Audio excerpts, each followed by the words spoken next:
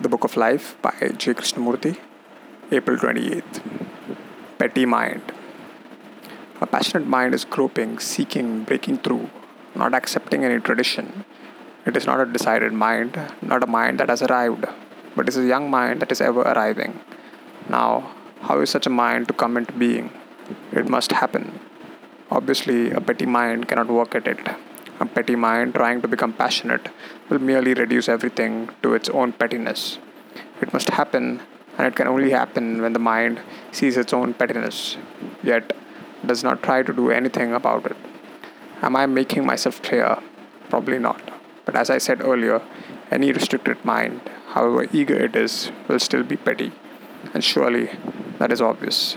A small mind, though it can go to the moon, though it can acquire a technique, though it can cleverly argue and defend, is still a small mind.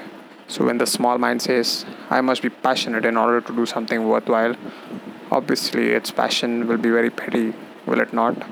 Like getting angry about some petty injustice, or thinking that the whole world is changing because of some petty little reform done in a potty little village by a potty little mind.